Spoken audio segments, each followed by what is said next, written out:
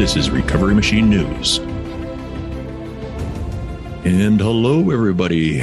I'm Nathan, and we've got Corey over there. We're going to do we're going to try a different angle here. We're going to try a news type presentation. So we're going to do a couple stories that are in the news, and then we're going to Corey's going to bring us up to date on his personal story as far as where he's at with his work related kind of back and forth.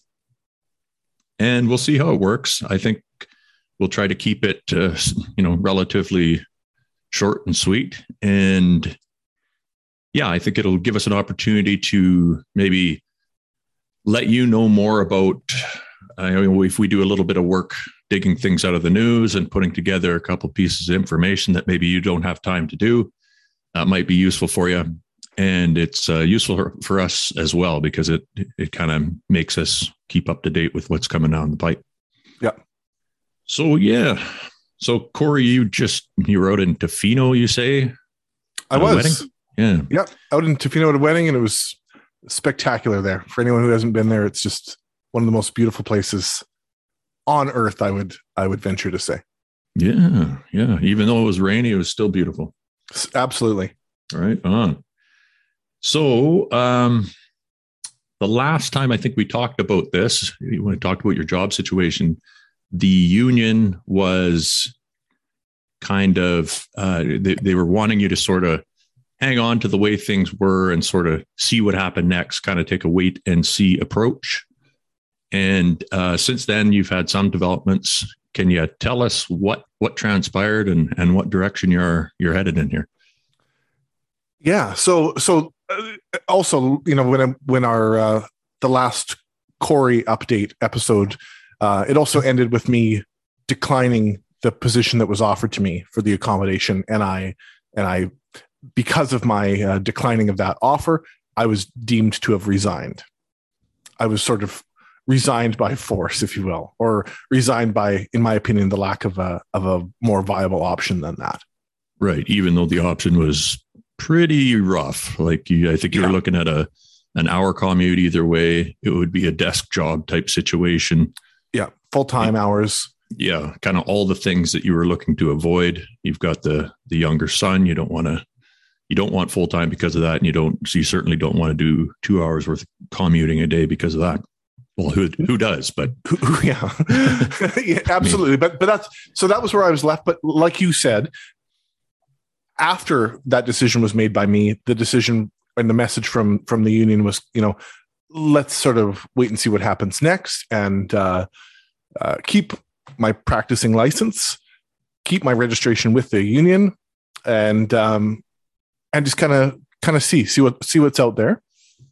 However, and my case has been kind of interesting because the timing has been so critical at various points in my story, and the change that was coming in the next couple of weeks here was that I was going to have to self-pay for my monitoring agreement.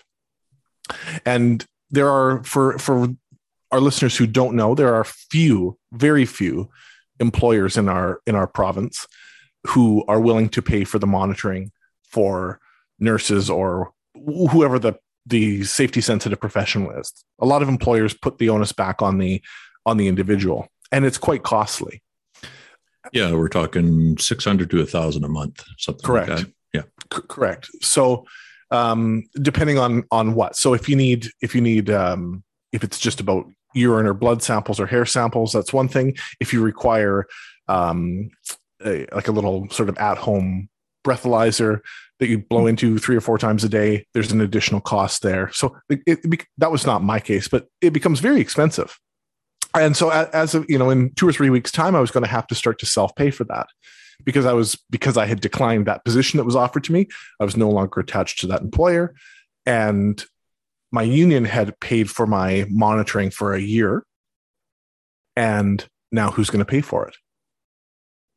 Workers' compensation does not require the monitoring as a part of their direction or part of their agreement. So it was back onto me to pay for. And while I was not working, that was going to cost me $500 a month. And the understanding was that once I got back to work, that was going to go up to $675 a month.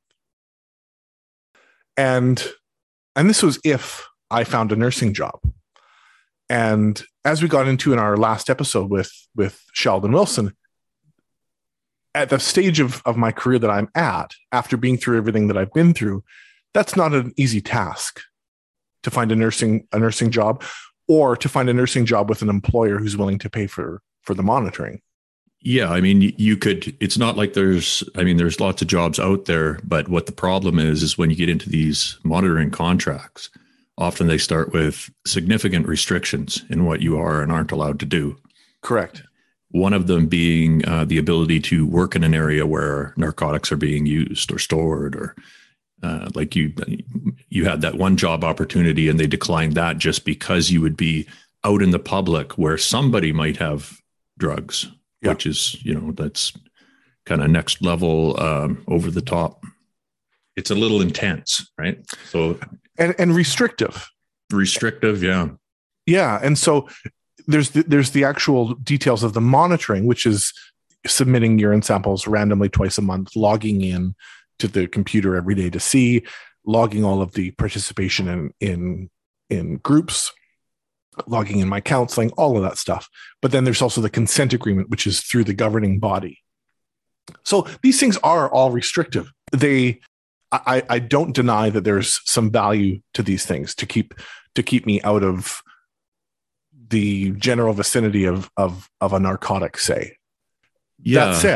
That said, it doesn't account for all of the other things that I'm doing that keep me safe because of myself. Like we've talked about before, I go to the grocery store now, and all of the grocery stores in my community sell wine, and I don't go and try to take a bottle of wine and drink it. Like that's my own choice there. So these things are, they are restrictive, and they would really limit the possible job directions that I could go within nursing for the next 3 to 4 years is the usual agreement for nurses. And mine was a 4-year agreement. The rare 4-year, eh? Yeah. So to get to the point, my decision was, again, particularly after some of our more recent discussions and our more recent episodes and this last episode with Sheldon, and this has been something that I've been mulling over for well over a year. And in fact, when I think about it, a year and a half, I think of the first 2 weeks of being off work, I knew that it was coming to this, to the fact that I needed to give up my nursing license. So there was a part of you back then that suspected that your career was over. Absolutely. Okay. Absolutely. I remember, distinctly having the conversation with my parents in my living room saying, I think this is it. Like I knew, I had a hunch that it was going to be restrictive and that I wouldn't have a lot of options, but I also really felt like it had all of the contributing factors of stress and trauma in the workplace and the just the unhealthy nature of the job and the things about myself that I wasn't working on. It all kind of came together into this storm. And I already was thinking at the very beginning, what would walking back into that be like for me? So it was something, but I wanted to be patient with it. I wanted to really mull that over. I wanted to see what the system and how I could kind of navigate that. And if there was going to be some doors that were still open, as in the last update of mine, there were no doors open. Well, I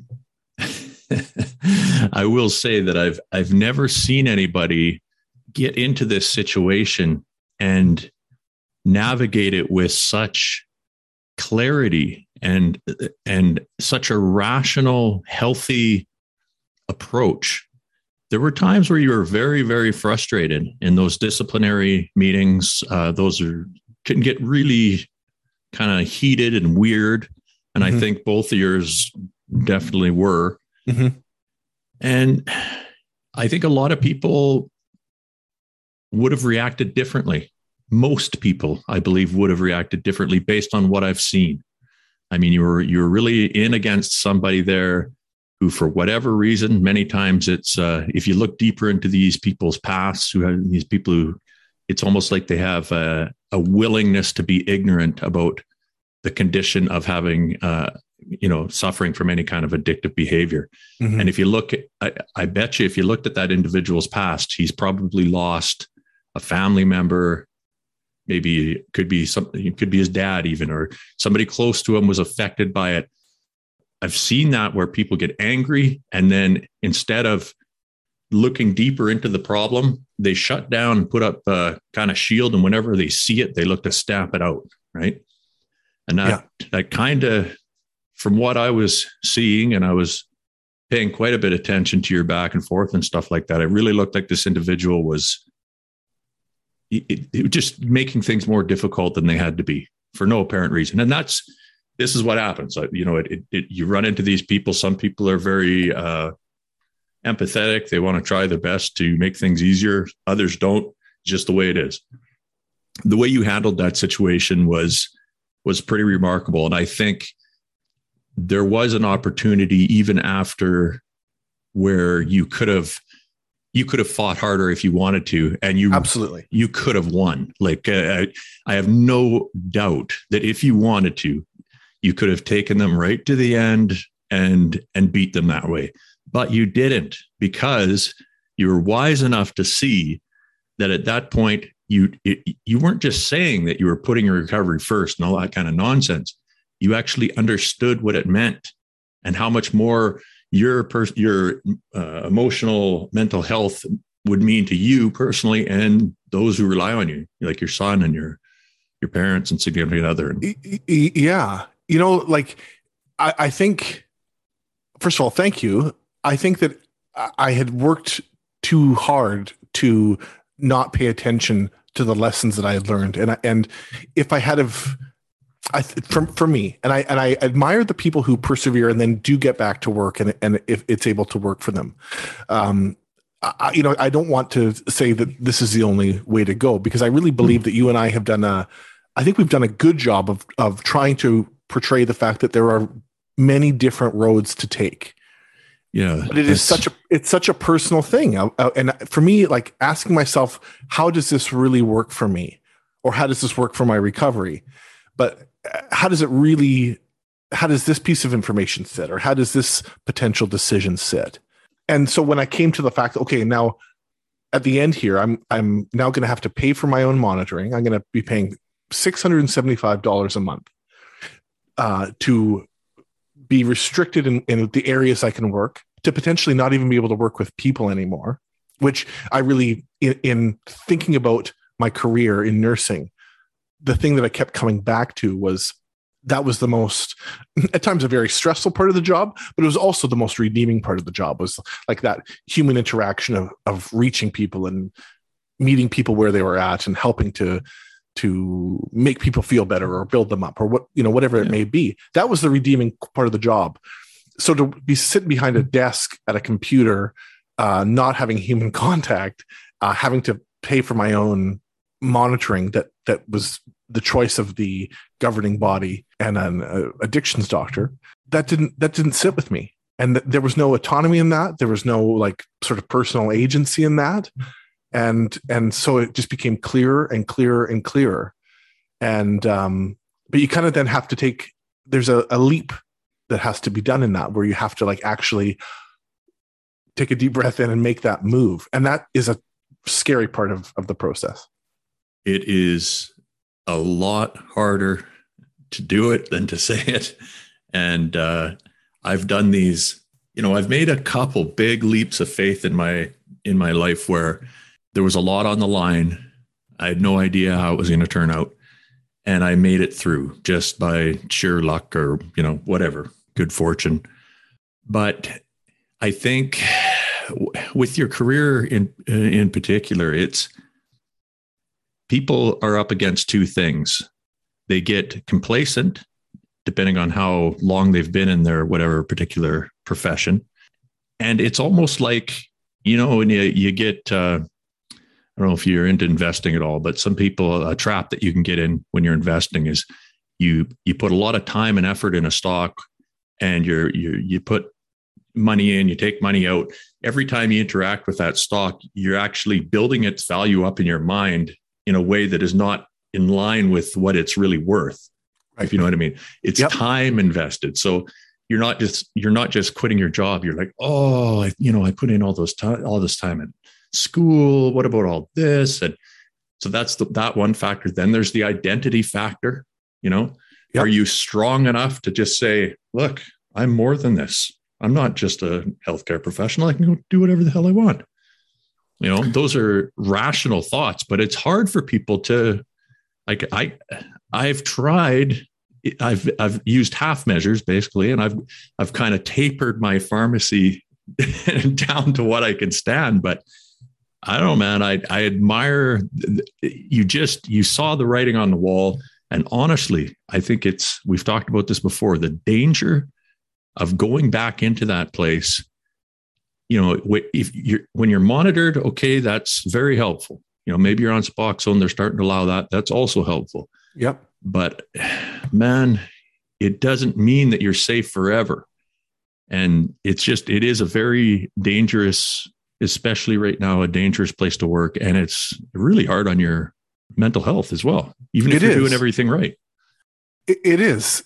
And, I think that going back to that piece about identity, regardless of what the profession is, nursing is certainly one that there's a lot of that. There's a lot of personal identity that becomes attached to that, where it runs into every facet of your life, where people and loved ones and anyone who knows that you're a nurse or a healthcare professional will ask you questions or run things by you, and there's pride in that, and there's identity in that. But to me, the actual danger of the identity being attached to that is that self-esteem and self-worth is attached to that. And this whole thing, and even staying in it, even if I were to suck it up and do a desk job and to do something that an avenue of nursing that was not my truth, not my passion or my interest even, but if it was like just saying, okay, well, at least I'm still this nurse, and then I get through it. That 4 years of monitoring and that 4 years of being under the thumb of the recovery machine, there's a toll that takes on our self-esteem and on our self-worth. And and I've heard this from other professionals, and I'm sure you have too, Nathan, where and Kinnan Ross said the same thing in our interview with her, that the monitoring was almost harmful, and it kind of keeps you down. It kind of has an ability to rub your nose in it. And recovery should be about building ourselves up and holding ourselves up with what we've learned, ideally. And that sort of keeping us down, I think, is harmful. Now, again, I know that for some it works and it's effective, but that had to be weighed out for me. Absolutely. And yeah, of course it takes a toll. And depending on the person, they're either going to accept that as part of the deal and, chalk it up as a negative, but, okay, you get used to it. By the end of it, it's not such a big deal. But I think it depends on how much you have yourself propped up, right? If your identity is propped up by a lot of these external, like your career, whatever, how many letters you have behind your name, these types of things. To me, all that has always been nonsense. I don't understand how people equate. Sure, they can equate academic excellence or skill in a specific field, and that's really cool. Yep. But it's not all what you are. There's so many facets of being a human being, and to put everything into that whatever field you're in, and then have your entire world, sitting on this precipice, waiting, waiting for somebody to kick the leg out. I don't know. I understand why people have a problem with it for sure, but luckily, I think in my case, that part wasn't as big of an issue. There's actually no way I was going back without monitoring. I think is the only redeeming. It's the only thing of value. But of course, it could be done way cheaper and way for sure I mean, it doesn't have to be as ridiculous as it is. And there's a way to do it, I believe, that doesn't require you to have your face smushed in your mess over. I think so too. Again. I think so too. We have the technology. Like, it's a shame, but I see a lot of positives in the future, and hopefully we'll get there. Absolutely. And just the last thing I was going to say, going back to identity quickly, is that for me, like to actually think about the parts of my personality and my nature that made me a good nurse, those things are still there if I'm not a nurse. And I would venture to all of our listeners who are struggling with that to like think about what those good qualities you have are that made you a good nurse. Your compassion, your listening skills, your ingenuity, your intellect, your resourcefulness, whatever those qualities are, those aren't bound to nursing or whatever the other profession is. Those are qualities that exist within us as human beings.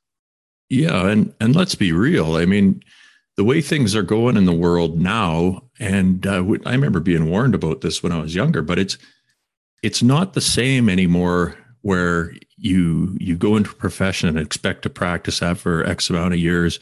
I mean, it hasn't been like that for a long time, right? You're still getting baby boomers they'll be the last ones who kind of finish with that system. And I think it'll be, I mean, I can't tell you how many, I've had many different jobs. Even in pharmacy, I've worked all over the place. Like I never am in one place for like two and a half years, usually maximum. Yeah. And I just don't, given the job market, and I think if you have the desire to learn right now and you want to try something new, that is definitely in your favor. It's probably the best time of my life for trying something new. So, oh yeah, same. So that's a good thing. Yeah. So food for thought there. That again, there are different ways to do it. For me, after a year and a half of everything I've been through and being through the machine and kind of being spit out the other side of it, and a lot of stress, a lot of anxiety and worry and uncertainty, this is where I came to. And I, again, and I've talked about this before too, that it's always so telling to me how I feel when I pay attention to how I feel during these decisions. Like, what does my body feel like as I'm making whatever decision or saying whatever it is that I'm gonna say? As I, fired off these multiple emails, and I had to, send several emails of confirmation to various parties at play here that this was my actual decision and that I was saying this not under duress and that it was all on the up and up, that I was wanting to give up my license. I finished it and I felt really, really good. And I woke up the next morning, and that was the first morning I didn't have to log in and do the monitoring. And I thought, no, this makes sense. Yeah. This makes sense for me right now. I completely agree. And we've talked about how it's easier to see other people's problems, and you've got a different perspective when you're not that person and everything. But man, I don't think you could have done anything better. Like it's a rare thing to see. And I do agree with you that it's the right decision. And so how does that work? You basically emailed a bunch of people. That's how you disperse that information. Correct. Yeah. Did you get some interesting responses? I did. Yeah, I did. So I in terms of the monitoring company, I got a very kind, supportive statement back from the union. Very much the same. They kind of really wanted me to say, no, this is my decision. I stand by it. This is what I want to do. Yeah, I think that the particular person I had been interacting with knew that I was heading that way. She was the person I had been interacting with several months prior, and so in that last episode, I mentioned her that she was aware that I was kind of at the end of the road. And from my governing body, I had to send 2 emails before I got a response. And then the response was directed to my union, referring to me as Mr. Williams. It was not even responding to me directly. And I thought, to me, that really summed it up. I've sent 2 emails telling you what I'm doing, and the response went to the union about me and what it would look like for me if I ever wanted to come back. Yeah. How much more mechanical? How less? I mean, that there's no humanity there whatsoever. Right. And I left it. I left it at that. But I thought, I sent you 2 emails by name, and I get a response that went, directed at someone else. It's like if you asked me a question and I looked, over there to, tell the tree in my yard the answer. Like it just doesn't make sense to me. But it felt emblematic of how I have felt at different points in this process. And so I kind of chuckled and let it go. Yeah.